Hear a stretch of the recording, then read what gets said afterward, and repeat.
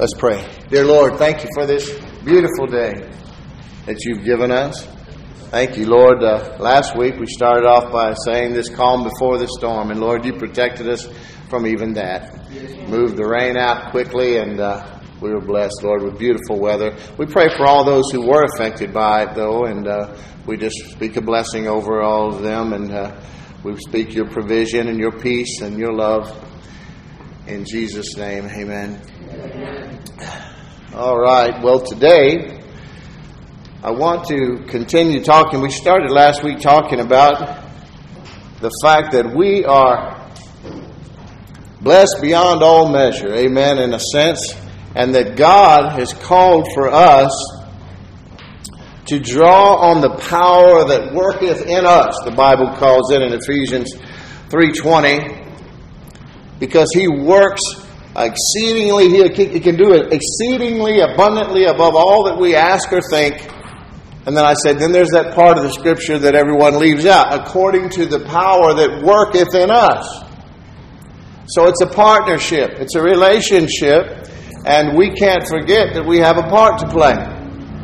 The body of Christ has been tricked in many settings into believing that the sovereignty of God, even though He is sovereign to the extent that He is the Alpha and the Omega, He's the one true and living God in three persons, and He is all-knowing and all-powerful, but He has given people dominion in this earth. And He has come and sent His Son and restored to us the authority which we gave away to the enemy, we being the seed of mankind in the garden. Amen. And so now through Christ, we are destined to reign again in the earth. Even though for a time Satan is in charge of this world, he's not in charge of us. We don't have power over Satan himself because he's been given legal right to be here for a time. But we have legal authority in the name of Jesus over all the works of the devil. And we know if you have a tough time figuring out what's God and what's the devil because you've been to church all your life and they messed you up a little bit and told you that God was putting some things on you that really the devil was doing, just remember, it's good God, bad devil, okay? And John 10:10, they were always accusing Jesus. And He says, no. He says, the devil, the thief, comes only to steal, kill, and destroy. I have come that they might have life and have it more abundantly. He said, you've seen the Father, you've seen me. I only do what I've seen my Father do. And in Acts, Peter described Jesus. He said, haven't you heard of Jesus of Nazareth, who was anointed with the Holy Ghost and with power, and He went about doing good and healing all who were oppressed of the devil. So God is good, and He's been blamed for a lot of things that He didn't do. Amen. Amen. All right. So we're learning how to reign in life, and we've also realized last week through the Word, because everything we need to prove up through the Word, because sometimes we're killing a bunch of sacred cows that have been raised up through the church, right? So when you come against those things and the mindsets, because if you haven't realized anything yet this morning here, besides that there's the presence of the Lord is here, you should realize this is a great melting pot, you know. And so we all come from different things and different places, and church to unchurched, wrong church to right church, you know, this, that, and the other. And I'm not against anybody. Get that straight. I have come to terms with the fact that our battle is not against flesh and blood. I love everybody. I don't want to see anybody miss God. I'm against wrong doctrine. I'm against wrong teaching because that hurts God's people. If I tell you that God put a sickness on you to teach you a lesson, I should be ashamed of myself. And if a preacher has been taught to teach that, then he needs to be corrected lovingly. And hopefully he'll get on the right track. Amen. And I believe in these last days, as this third great awakening has already begun, and the great revival that we have been waiting for is upon us. I think more and more the Holy Spirit is going to begin to show these truths, and Jesus is going to have his prayer request from that fateful night, and there is going to be unity in the body of Christ. I love when old John Osteen, Joel's daddy, who was a great apostle of God, he said that, we used to be a Baptist church, and then one day the sign fell down and we just never put it back up. I like that, and Jesus is coming back for a bride, not a harem. Amen. Okay, so we're going to get together and we're going to come to agreement in Jesus' name. But we also know through the Word that we all start out in this life as believers, when we're truly born again, as babes, as little infants in Christ. And God is very protective of his children, and especially the babies. He likes to spoil the babies, I know he showed off for me a lot when I was young in the faith, and I like to see him do that with everyone who's really seeking him. And then he doesn't ever leave you or forsake you, but he will sort of wean you off of that coddling you and making and letting you throw out the fleece for him like Gideon did. And if it's really you, he'll kind of wean you off of that and help you to start trusting in his word and knowing that it's true, and helping you to learn these 8,000 promises that he's put in here for you, because they're all for you and they're all yes and amen in Christ. Amen. But the truth is, we can be proactive in our faith, and we can keep a lot of the need for miracles in our lives to a minimum. I said last week that miracles from God are not his best, and people always give me that funny look like that's crazy. Well, at the time, if you need a miracle, it is God's best, and and we're always thankful for those. But the problem with the miracles, it requires a crisis, and God does not want us living crisis to crisis. People that live in crisis to crisis are sometimes just, and they've been in the faith for a while. Sometimes they've just been taught wrong. They have this sovereignty teaching where God's just in control of everything, and it makes them passive. It makes them passive, and it allows the devil to come and eat their lunch and pop the bag. And then they think of their passivity as faith, and it's not. Okay? So the other thing is the feelings of guilt and condemnation and unworthiness, and that makes people feel paralyzed and makes them feel like they have no right to expect anything good from God, or that they can be proactive regarding anything from God. And so again, it just makes them helpless and sometimes hopeless. And what those things will do, when you think you're unworthy, then you won't do anything to try and improve your lot. You'll just feel like, well, I used to be like this. I would abandon every good thing that God tried to give me, and I would sabotage it because I had no self-respect and dignity, and I thought that I deserved every bad thing he gave me, you see. Anyway, all that is wrong thinking, and we're learning what does it mean? If he expects me to reign in life, because the scripture says, because of one man's trespass, talking about Adam in the garden, death reigned through that one man, much more will those who receive. First, we have to learn to receive. Many of our receivers are broken. The abundance of grace. Remember that God of abundance and multiplication. The abundance of grace and the free gift of righteousness. So that scripture says a lot. It's a free gift, the righteousness that we have obtained. You are a righteous man in God's eyes. The problem is we don't see ourselves that way sometimes. And until we do, we're not going to reap all the benefits that come through that free gift of righteousness. That song that John did earlier. Oh, thank God Andrew Womack wasn't here today, because he might have stopped you right in your tracks. That's one of the songs he makes fun of the most. I don't mind it, because to me it's just a guy coming to the Lord in a repentant state and acknowledging his total helplessness apart from God, and just and just seeking the Lord. But then when he starts to say, what could I ever do to repay and all that stuff? The answer is nothing. There's nothing you can do to earn it. There's nothing you did to earn your salvation. There's nothing you're going to do to earn the healing for your bodies or the prosperity in your bank account. It's all part of God's grace, and you have to receive it by faith. You have to consider that everything Jesus did right is credited to your account. And quit looking at yourself. Amen. Amen. The more you look at Jesus, the more you'll become like Him. Amen. Hallelujah. Turn to 1 Samuel.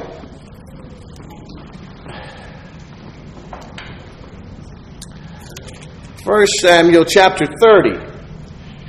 And this is a story about David.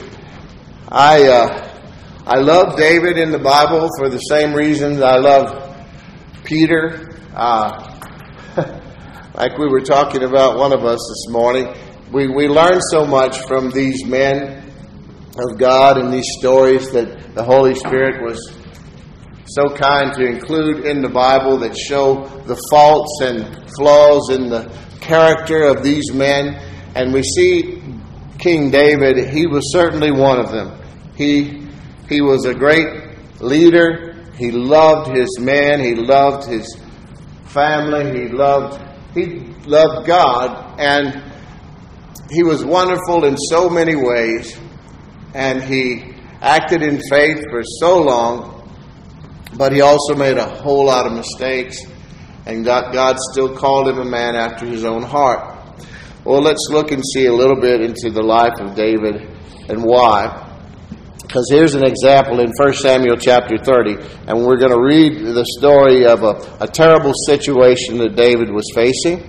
His father-in-law, Saul, who was king at the time, although David had been anointed king 13 years prior. Amen. And he still was waiting for that to manifest. How many of you would start thinking, maybe this prophet misspoke when he came to my house that day and they had to come out in the field and get me, and all my brothers hated me ever since he did it? Anyway, some of you might have started faltering in your belief. But his father-in-law was actually trying to kill him. He had been running for his life every day for 13 years. His possessions had been taken and burned. The village would be burned. His wives and all of the wives and the children of his men had been taken. And here we are in Ziklag, chapter 30 of 1 Samuel. Now, when David and his men came to Ziklag on the third day, the Amalekites had made a raid against the Negeb and against Ziklag. They had overcome Ziklag and burned it with fire and taken captive the women and all who were in it, both small and great. They killed no one but carried them off and went their way. And when David and his men came to the city, they found it burned with fire and their wives and sons and daughters taken captive.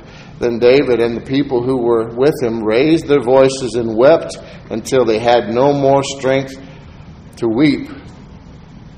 David's two wives also had been taken captive, Ahinoam and Jezreel, and Abigail, the widow of Nabal of Carmel. And David was greatly distressed, for the people spoke of stoning him, because all the people were bitter in soul, each for his sons and daughters. That's a pretty bad situation. Not only has everything you love in the world been taken from you or destroyed, but now everyone that you have with you remaining have all turned on you too.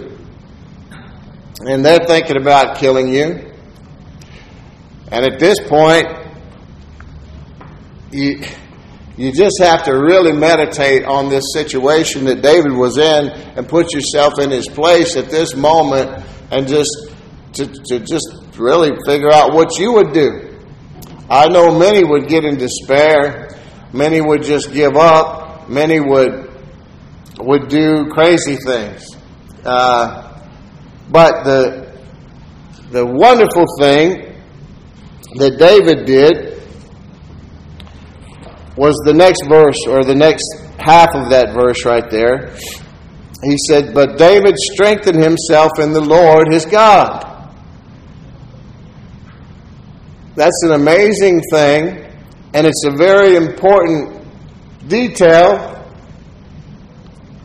because it's the only thing that was going to help David. Listen, I know people of faith who, when everything goes south, they go with it. And it's a good thing that they have Christian brothers and sisters, because if they didn't, they would be lost. And the last thing they do in the midst of the storm is to begin to praise God and seek God. Especially if they've really been hurt by someone, or they're angry, or just really distraught. It's hard to rein them in. But it's good that they have Christian brothers and sisters who will not only pray with them and comfort them, but point them back to the Word of God and hopefully get them back on track. That's why we're not supposed to keep our own counsel. Amen. But I'm here to tell you that the majority of your Christian life is spent alone. While we do have a great family in the body of Christ, the kingdom of God, God sets the lonely in families, and this is what He's talking about. But still, we're more often alone than we are with the family. Amen. And we need to be able to find solace and comfort and strength and joy when everything in our natural surroundings and situations and circumstances says no. And this is the answer, folks. David was greatly distressed, for the people spoke of stoning him, because the soul of all the people was grieved, every man for his sons and daughters. But David encouraged himself in the Lord his God. Things were looking really bad. David, in the natural, could have been very depressed, according to world beliefs. You would agree. No one would have blamed him for being discouraged, I don't think, at that point, or dismayed. But David encouraged himself in the Lord. You know how he did it? The Word of God. Back then, they would go and get the ephod, which was a thing that the priest put over his chest, and it had colorful stones. And anyway, it's the way that he communicated, the Holy Spirit communicated with them, and the priest would give him the answers for God. Now, you don't need the ephod because you have it inside of you. Amen. The kingdom of God, the mind of Christ is inside of you, and you can draw from that well. Faith is the hand that reaches out and obtains hold of everything provided by grace. Amen. So now we can pray in the Spirit. We can pray in our known language. We can sing in the Spirit. We can seek God through His Word, and He will speak to us. And that's what David did. He got a word from God, and it's a good thing he did, because he acted on that word. I was going to read more of this, but I'm going to skip it because for the sake of time. But by doing what God said instead of what man says is okay, in general, when you're having a bad day or things are emotionally stressful, you will reap the rewards that God has for you if you don't give up. We talked a lot last week about persevering and endurance, and that is one of the main things and teachings in the Bible regarding the Christian faith is about endurance. It's a race, and it's not a 100-yard dash, it's a marathon. So, and Jesus said that one who endures to the end will be saved. You see? So it's not just an event, it's an opportunity when we get born again, when you say that prayer. But then you move into that relationship with the Lord and you grow. You grow up and you become more than just a baby. You start reaching up for that coffee table like I explained last week, and you pull yourself up, and pretty soon you're walking across that floor, and then next you're running and climbing, and God is watching you and cheering you on the whole way. And He said, look at my baby. Look at my baby. Look how he's growing up. And He's always looking. You're surrounded by a great cloud of witnesses who've gone on before. And God is always looking for something that He can show off on you. That's why every word, I'm sure after last week's message, it was so powerful. And I say that in all humility and meekness because it wasn't me. It was God. But I'm sure that word was tried in some of you because the devil comes immediately to steal the word. And when he comes to steal it, and you're aware of his tactics, and you hang on to it, it makes you stronger. And God is going, look at my baby. Look at my baby. Standing in faith in the midst of adversity. Amen. Or oh me. You know, David and his men, he said, God told him, pursue those men, and I'll give them into your hands. They chased them down, and they killed those men for a whole day. All of them, except for 400 young ones who were fast enough to jump on camels and get away. But not a single one of their loved ones was lost. They got not only all their stuff back, except the stuff that had been burned, I guess, but all their valuables were gotten back and everything that these other army had. Amen. There is something in that scripture that comes to that passage of scripture that comes to mind. And I want to read that. I don't know. I think it'll help somebody. In chapter 30 of 1 Samuel, in verse 10, it says, but David pursued the enemy, he and 400 men. 200, there were 600 of them, okay? 200 stayed behind who were too exhausted to cross the brook Besor. It's interesting that 200 stayed behind. I mean, they were just worn out. They were probably older guys, and they stayed, and they couldn't go on. David told them, you stay here. Probably you're just going to hold us up. Just hold on. We'll go. We got this. I want to tell you this. And verse 21. Then David came to the 200 men who had been too exhausted to follow.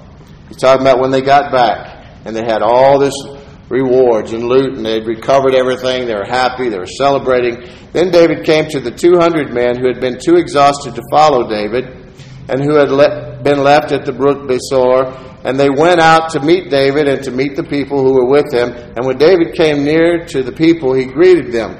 Then all the wicked and worthless fellows among the men who had gone with David said, because they didn't go with us, we'll not give them any of the spoil that we've recovered, except that each man may lead away his wife and children and depart.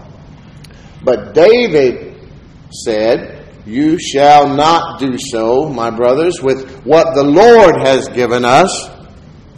He has preserved us and given into our hand the band that came against us. Who would listen to you in this matter? For as his share is who goes down into the battle, so shall his share be who stays by the baggage. They shall share alike. And he made it a statute and a rule for Israel from that day forward to this day. I want to tell you something. God is awesome. So exciting.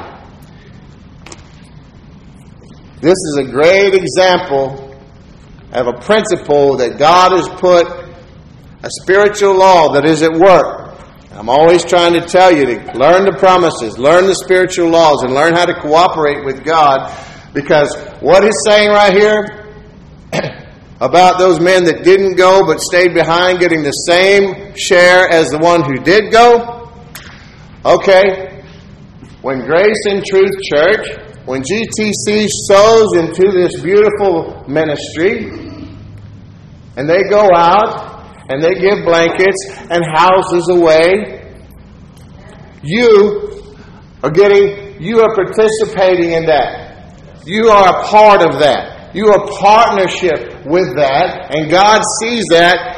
And everybody that they touch in their ministry that you have sown into, when you get to heaven, you're going to meet those people and you're going to celebrate. Amen. Amen. God sees that and He rewards you just the same as He rewards those who are out there on the street. Amen. Even though you have sown from a distance. Although hopefully many of you will participate with them over the years to come and the days to come. And that'll be fun. It'll be great times in the Lord. But I'm just saying that's how it works. God is a God of multiplication, and He's working in all directions at all times. And He's a blesser. Amen. Amen. Where was I?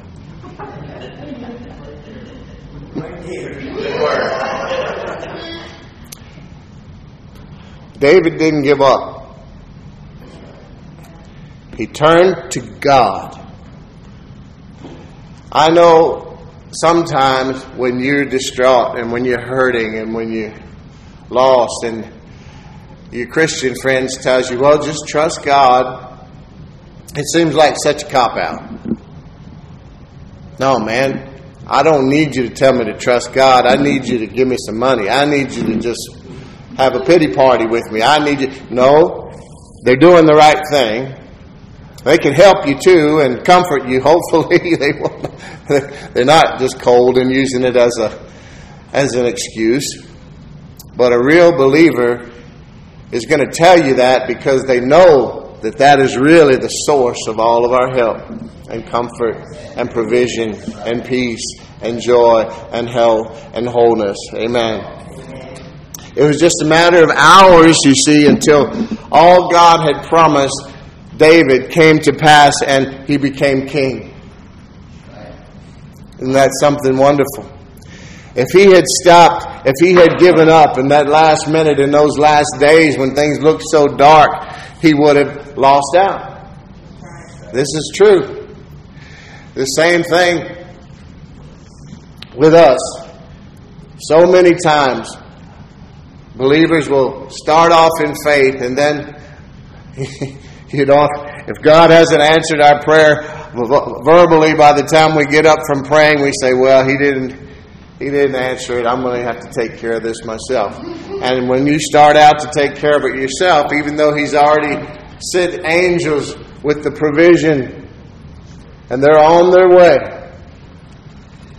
they'll stop and say, well, He took the reins back Himself, and we're going to wait until the Lord is invited back into this situation.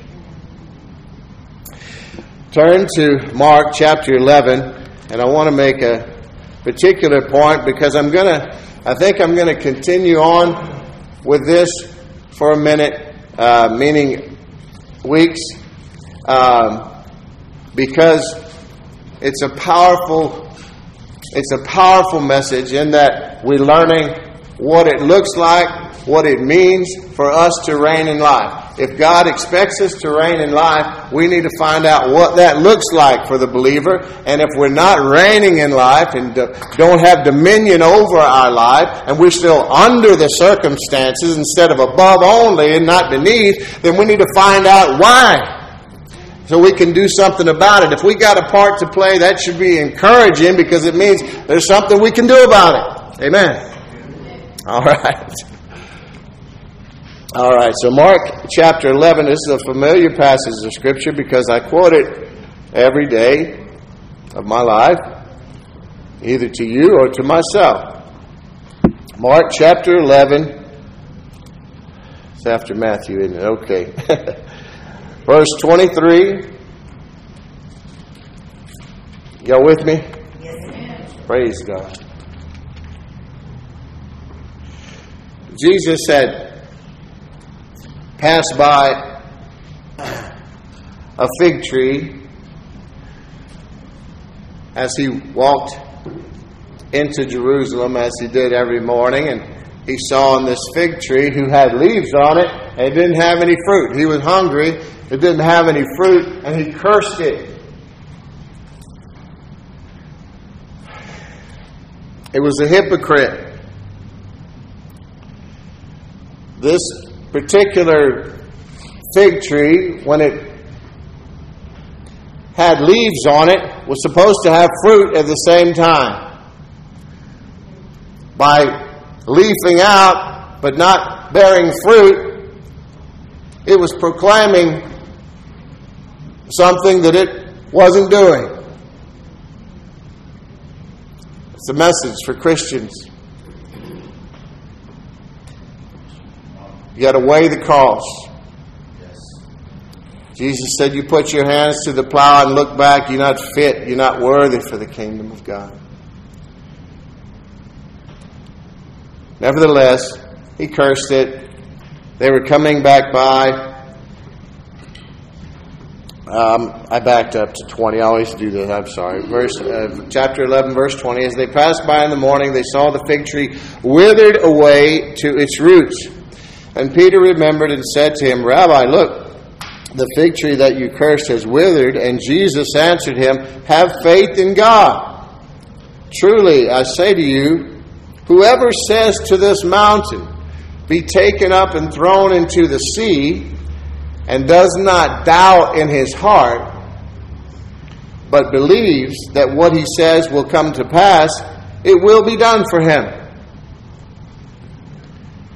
Therefore I tell you, whatever you ask in prayer, believe that you have received it, and it will be yours. Now see, it's a kingdom of opposites. And this is something that's really hard to get our natural minds around, but you have to if you want to learn how to cooperate with all the spiritual laws that are in place for your benefit. Believe that you have it when you pray, and then you will have it. You say, well, how can I believe I have it if I don't have it yet? So when I see it, I'll believe it. God says, then you're not going to see it. Believe it now, and you will have it. There's an assumption here that you're believing according to the will of God. Amen. You can't go out and believe for your neighbor's wife or husband and expect God to honor that. Amen. God's not going to win or rig the lottery for you. Okay? But you get the point. If it's something that's godly, and now here's God's will. Beloved, I wish above all things that thou mayest prosper and be in good health, even as thy soul prospers. That's God's will for your life. It's not God's will that any should perish, but that all should come to repentance and the knowledge of our Lord Jesus. He wants everybody to be saved. So you can believe for you and your whole household. Amen. We're expected to pray, believing, and receiving what we ask for. That's part of the way we reign in life. In other words, we're expected by God to pray with expectancy. This is a word that I want you to keep in your heart and mind today and this week and meditate on it. You are expected to have expectancy from God. It blesses God for you to receive from Him. It makes Him happy when you receive what He died to provide you with by grace. That's right. Amen. We're expected to speak to mountains, the things that come against us in this life. Let me give you a tip for a successful future with God helping you. You will never reign or have dominion over the mountains, the obstacles, the trials and tribulations that you face in this life if you're always complaining about the ones that you've already crossed over. Thank you for that thunderous silent. If you have your focus on the past, you'll never be able to see God's beautiful plan for your future. So, you'll never get your hopes up. And this is a problem. You'll never get your hopes up if you're always looking back, because to do this you have to have a vision for the beautiful and prosperous future that God has for you. That's Christian hope, a confident expectation of good, a perpetual optimism regarding God.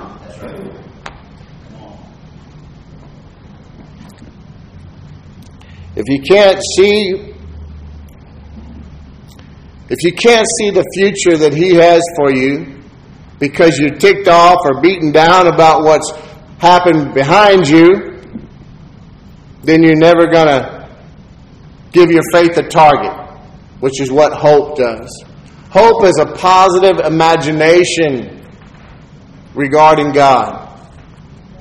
Seeing yourself healed, seeing yourself prosperous, seeing your ministry growing, seeing your family all redeemed and saved and following the Lord, seeing everyone you know in good health, and just seeing peace, love, and joy infused into the environment wherever you go, because God in you is radiating.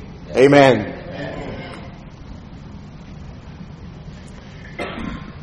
If you don't have a target, you'll hit it every time. Nothing, that is. You say, well, nothing ever goes my way. Have you told it to?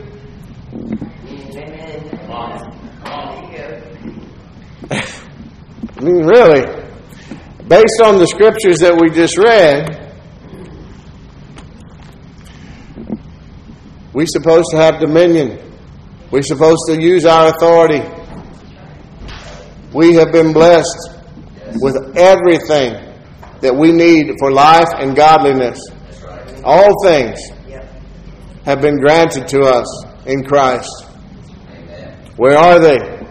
They're in the spiritual realm, but they're yours. They're on account. All right, how do I get them out of that spiritual realm, out of this born-again me that I can't see or discern with my natural senses? Well, by faith.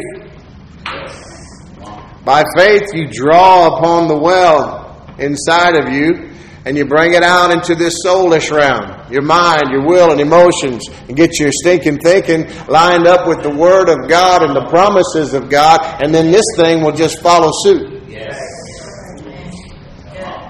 Hallelujah.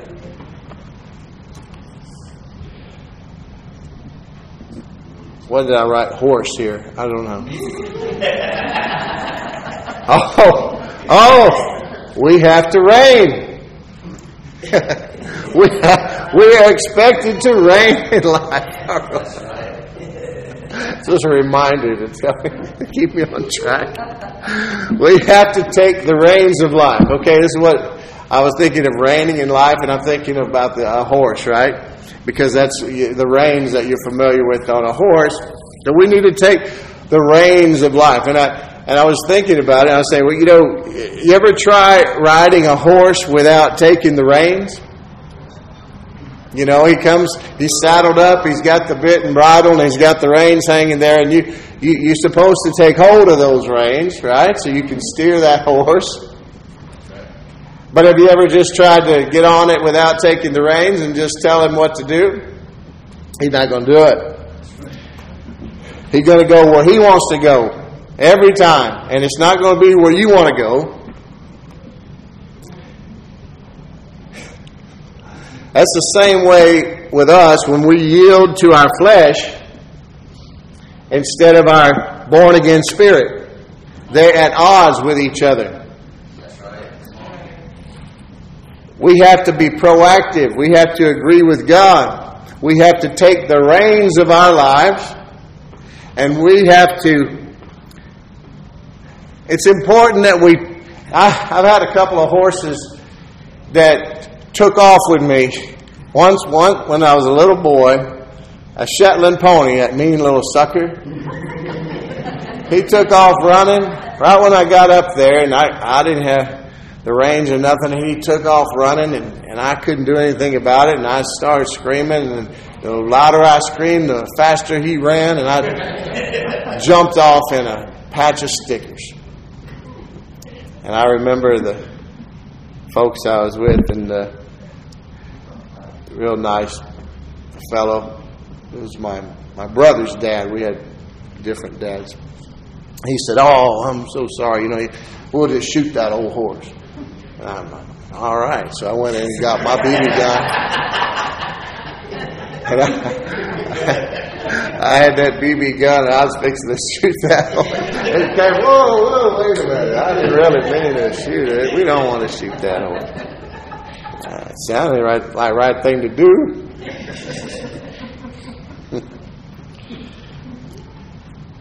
But I tell you, if you get the reins of that horse, and if he wants to take off with you, if you turn his head with those reins, he can't run. If you wait till after he takes off and gets a full head of steam, ain't nothing you can do. It's too late. It's the same way with us. We need to learn to recognize the enemy's devices, his tactics, and we need to stop it at the outset. It's sort of like falling down the stairs. If you catch yourself before you fall, you're okay. It might scare you a little bit, but you got it. Once you've fallen halfway down, you can't. You're just going to wait till you hit bottom and see how it turns out. Same with us. We got to be proactive. And we can start when we wake up in the morning. I start speaking to the Lord when I open my eyes, before my feet ever touch the ground. I'm not the perfect example, but I'm just telling you, this is a wise thing to do. Speak to God. Praise Him. Thank Him. Consult Him. See, most people's prayer lives are made up of just a big want list, needs and complaints, and all that's okay in a sense. But really, most of our prayer life should be just glorifying and praising God and singing and fellowshipping with God and thanking Him for who He is and everything He has done. Start at your feet, work your way up. If you got nothing else good to say, and just thank Him and just try to remember all the things. If you want to think about the trials and tribulations of your past, just realize where you are that day, and obviously He delivered you through a bunch of things. You could start thanking Him for that, and pretty soon you're going to do like Paul and David, and you're going to preach yourself happy. And then praise Him, thank Him, consult Him about your day, open up the Word, listen for His voice. Then, what we're talking about today, speak to your day. Speak to your meetings. Tell everything to line up with the Word of God, the promises of God. Speak the blessings of God over your life. He's already spoken them over you. Now, put them out into the spiritual realm. The Word of God, the promises of God, it's all voice activated, the kingdom of God. You are the one that has been given authority. You see, the devil has no authority except what you give him in your life. And you say, "Oh, well, it's not my fault." No, bad things happen to good people. This is a fallen world. I'm not blaming you. This is not a message to condemn us. But I'm telling you, if we will begin to take authority and realize that God has given us that authority in the name of Jesus, and we begin to use it to speak to the mountains and the trials and the tribulations and the troubles and the sicknesses and the losses and the griefs in our life, you're going to see a tremendous turnaround. That's why when you got something going on in your life, you don't just want anybody praying for you. Amen. I don't mean that to hurt anyone's feelings or to leave anyone out, or that there's a special privileged group in the body of Christ. No, the ground is level at the foot of the cross. But some people are still just babes in the faith, and they'll say, "Oh, I'm so sorry to hear that. Yes, oh yes, I will pray. I'll pray. Oh, I'm so sorry." And then they pick up the phone. "Oh my God, so and so's about dead." That is not helping. You might have prayed for them. You might have said a little prayer, but you couldn't wait to go and tell the negative things and repeat them and speak them into the air. There's power in our words, and there's angels amongst us, angels of God, and they respond to the Word of God. And there are demons, fallen angels, and God created you in His image. He's a creative being. Everything we know and see is created by His Word, held together by His Word. He's giving you that same creative ability. And He wants you to help Him to continue to build and create and build on the kingdom of God. To create beautiful things in the beautiful future He has in store for you with your words and with your thought life and with your prayer life. The devil, who has no authority except what people give him, wants to trick you into doing some creating for him too. And if he can deceive you and to get you talking death, negativity, despair, sickness, poverty, grief, strife, he's going, look, I got this Christian working for me. Don't believe me if you don't want, but I'm telling you the truth. You can check it all out in this Word, because this is where I get my messages. Amen.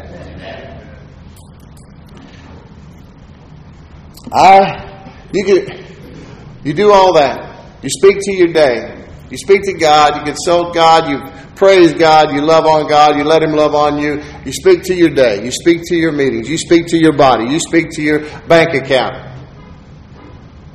Turn all the red to black. Amen. In the name of Jesus, I expect favor. I expect blessings and good things to overtake me. I was talking to Buddy this morning about how I go to God. He was telling me the same thing, and I turned to Psalm 23, and I said, yeah, the Lord, when we get everything gets all mixed up and all crazy, and it just doesn't make any sense, and what's this all about? What is it? You just go back to the cross, and in Psalm 23 it says, the Lord restores my soul. How many of you just feel like you just need a reboot sometimes? You know, when your internet starts acting up and you just have to go turn it off for a second and just count to 18 or whatever, and you flip it back on, and oh man, it just does wonders. Well, that's what the Lord does with our soul. If we'll go back to Jesus, and I just hold that up to Him and I say, Lord, restore my soul. Our mind, our will, our emotions, that's what gets off. And if we get all that straight, hold on to that vertical beam of that cross and get that relationship restored, then the horizontal relationships will begin to straighten out as well. Amen? We have to go in attack mode, though. You know, there's different kinds of faith. And I know we're running late. I'll just finish. So many things. Ephesians 6. I think of Mama I'm talking about when we get up in the morning. My mama used to come in and flip the light on and say, rise and shine. And oh, don't you know, I hated that as a kid. But now it means a whole lot more to me. And I think that the Lord expects us to rise and shine. And He wants us to put the whole armor of God on. Ephesians 6 talks about the armor of God. Ephesians 6, chapter 6, verses 13 through 18. And I'm not going to go through all the pieces of armor right now.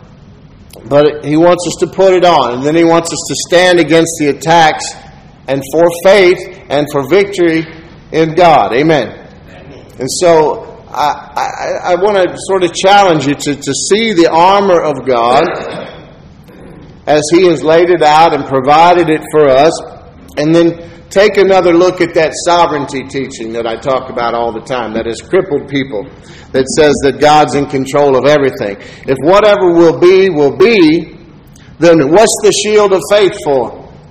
Because it says it's to extinguish all the fiery darts of the enemy. So if God's in control of every little thing that happens, then why did He give us this armor? Why did He give us a shield of faith to extinguish all the fiery darts of the enemy? The lies, the accusations, the guilt, the shame, the condemnation that He throws and spews at us. We need revelation of each piece of that armor until the armor fits and we get comfortable in it. Amen. Faith can be aggressive or it can be defensive. In this case, it's defensive, to fend off the enemy's attacks against you. So listen, you can't blame God if you didn't pick up the shield. Amen. If He's given you all the armor and He's given you a shield of faith to extinguish all the fiery darts of the enemy, and you didn't pick up that shield, you can't blame God if you didn't take your stand in faith. So where does faith come from? Faith comes by hearing, and hearing by the Word of God, right? So it all goes back to fellowship and a personal relationship with our Lord and Savior, Jesus Christ. Well, I'm going to stop there because your minds can only absorb as much as your seats can endure. And I need to blow my nose, so...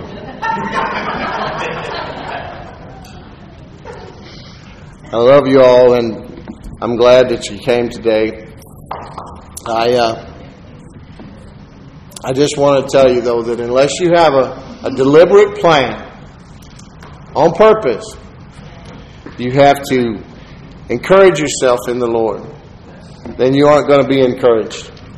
It's normal to be discouraged. It's not normal to be encouraged. I mean, in this fallen world. It's abnormal to be strong and of good courage, and that's what the Lord has told us to do. It's what He told Joshua to do. But it's doable. It's doable. God's Word will tell you exactly how to do it. My 4-year-old granddaughter was sitting next to me last night, and I was reading this Bible, and she said, "What are you doing?" And I said, "Well, I'm just reading God's Word. I'm just reading the Bible." She said, Do you read the whole Bible?" I said, "Yeah, baby, I read the whole Bible." She goes, "Oh." She goes, That's a long book." She goes, "I don't read all mine." I said, "That's okay, you will." I said, "You'll see how exciting it is, and then the closer you get to Jesus, the more you'll want to know about Him, and He'll talk to you through it." And she says, "Well, if you read the whole thing, then why are you reading it again?"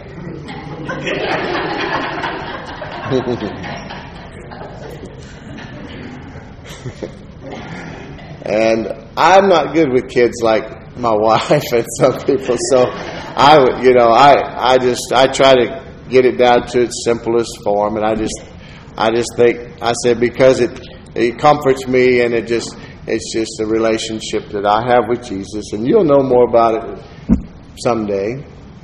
But I know that the Hebrews 4:12 says this Word is alive and active and sharper than any two-edged sword. See, it has the ability to divide even between my spirit and my soul. And see, sometimes we get in a place where we don't know if it's us or God.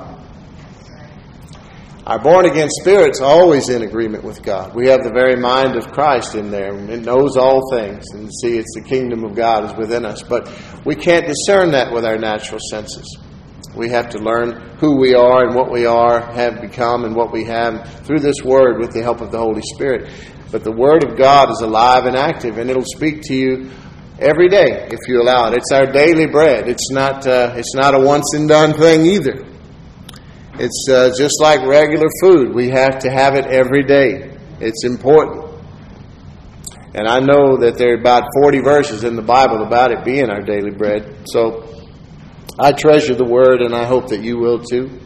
Because it'll help you. It'll take you to where you need to be. It'll teach you all the things that you need to know to learn how to cooperate with God so that He can get you all the blessings and provisions that He really wants you to have.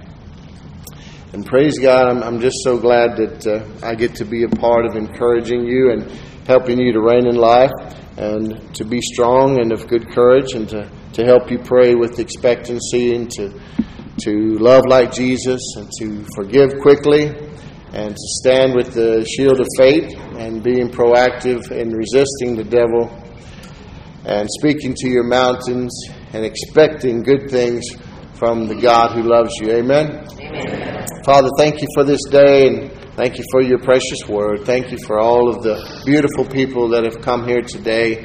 Help us to come closer to one another and to learn to pray for one another and lift each other up and to be a blessing, not only to each other, but to receive the help, the healing, the empowerment, the love and prosperity that you have provided through the atonement, and to be helped and to go out into a sick and dying world and to help them with the same help that we've received from you. In Jesus' name, amen. Thank you, Lord.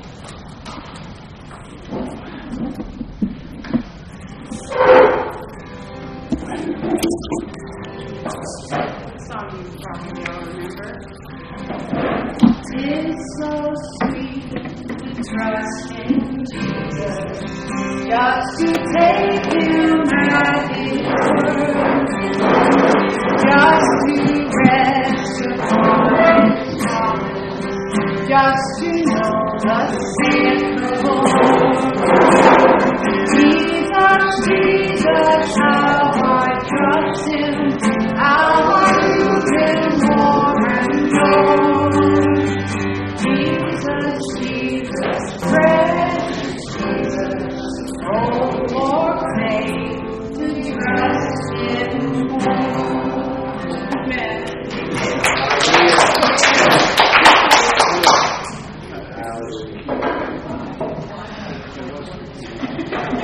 Wait, I'm back for a song in there.